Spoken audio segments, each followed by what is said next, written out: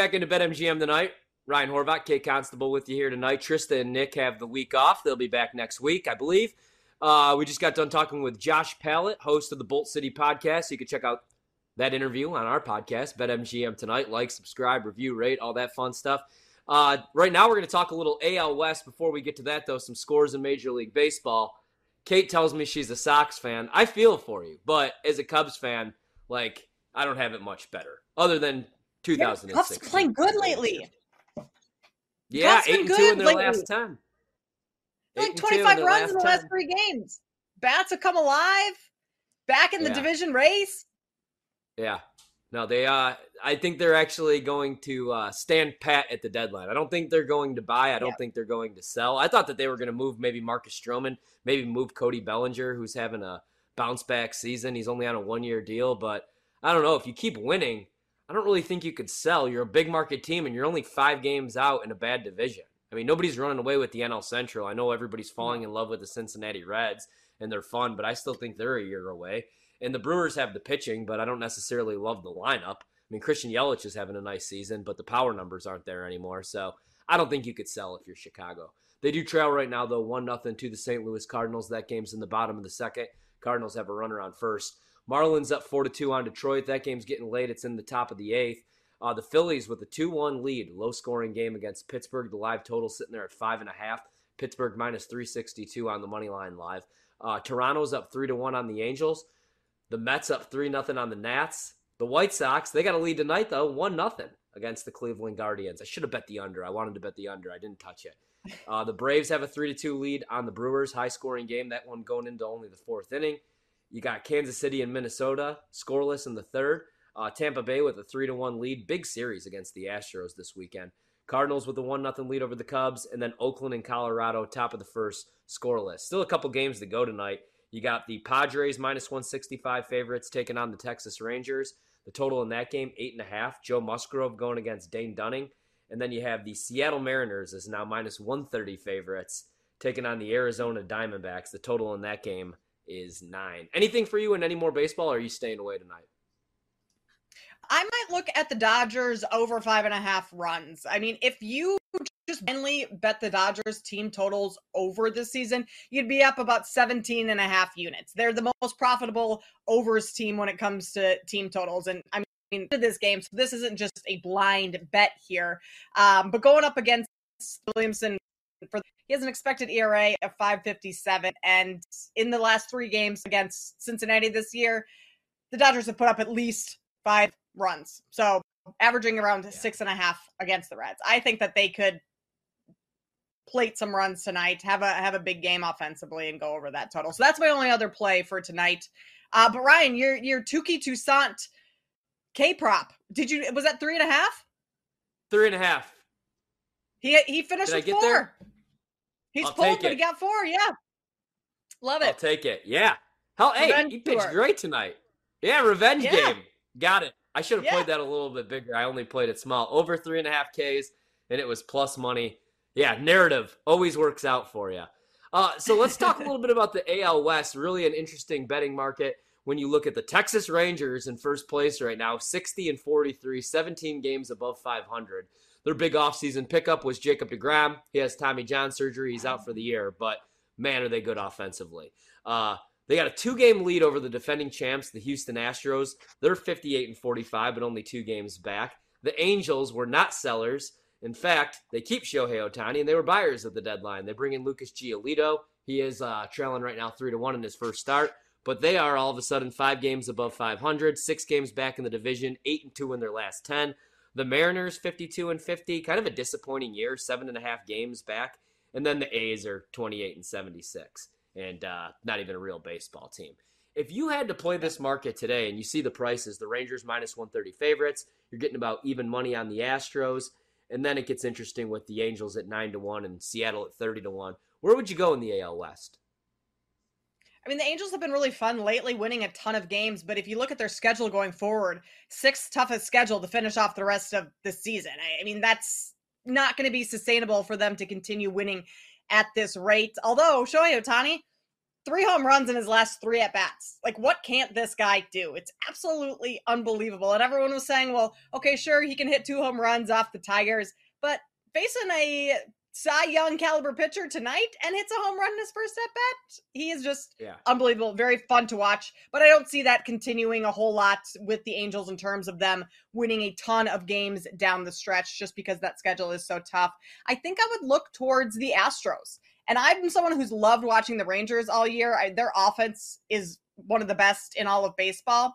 But the Astros are finally getting healthy. Altuve is back. Yordan Alvarez is back. And they've had some pitching issues, just health-wise. JP France has been amazing this season for them. Just pitched yesterday. He's lowered his ERA to under 3. He's been really good. So I think the Astros, after dealing with some injuries, now that they're getting healthy, they're going to be able to start picking up the pace a little and winning some more games. And I don't want the Astros to win just because it feels like they win every year. I mean, they just won last year. I would love to see the Rangers run away with this. I'm just not sure that's possible. Yeah, I mean, the Rangers are so fun this season. And maybe if DeGrom's healthy, I mean, even without DeGrom, though, I mean, I still think that they're contenders to win the World Series just because of what they're able to do offensively. It's going to also be interesting to see what these teams do here at the trade deadline, which is still a few days away. Looks like Houston is going to buy at the deadline like they always do. They're only 2 games back. They're the defending champs. And like you said, looked like there was a little bit of maybe a World Series hangover to start the season. Also, they just weren't healthy to start the season. Jose Altuve began the season on the IL. Now he's back. So I'm with you. Like, this is what Houston does. The Angels, though, are interesting. I wouldn't play them at 9-1 right now to win the AL West. Like, you look at the remaining schedule for all these teams, and Houston actually plays the toughest remaining schedule. They have 6 games against Baltimore, 3 against Tampa, 3 against the Rangers, 7 against Boston, who's really hot right now, 3 against the Diamondbacks, 3 against the Marlins. Then you go down this list, and like the Angels, their remaining schedule is actually, I'm sorry, they play the toughest remaining schedule. The Angels do, not the Astros. I mean, it's just brutal. They have 3 interleague games against the Braves, 3 against the Orioles, 6 against Tampa, 6 against the Rangers, 3 against Houston, 3 against Toronto. And that's why you're getting crazy prices. Like the World Series price on the Angels right now is 150-1. They're keeping Ohtani. Mike Trout's going to be back in a month. Anthony Rendon's never going to play more than 50 games in a season ever again. But if they can add, another arm to that bullpen, I wouldn't hate taking a small stab for them to win the World Series just because 150-1 is a crazy price. Yeah, you might. But in the West, I got to go with the Astros. I'm with you. I mean, like, what's their weakness? You look at their lineup 1 through 9, they're stacked, and they're probably going to add another bat. You look at their pitching rotation. I mean, they lose Justin Verlander, who last year was a Cy Young at 40 years old, and they don't skip a beat. And so I'm with you. I think it's Houston. Pretty crazy. Unfortunately. Seattle's just so disappointing. Like, last year, I took Seattle to win the division. In this market, I have, it's the definition of insanity, doing the same thing over and over. I play the Angels to go over their win total every single season because Shohei Ohtani is my favorite player in baseball history. And every night it's the same story.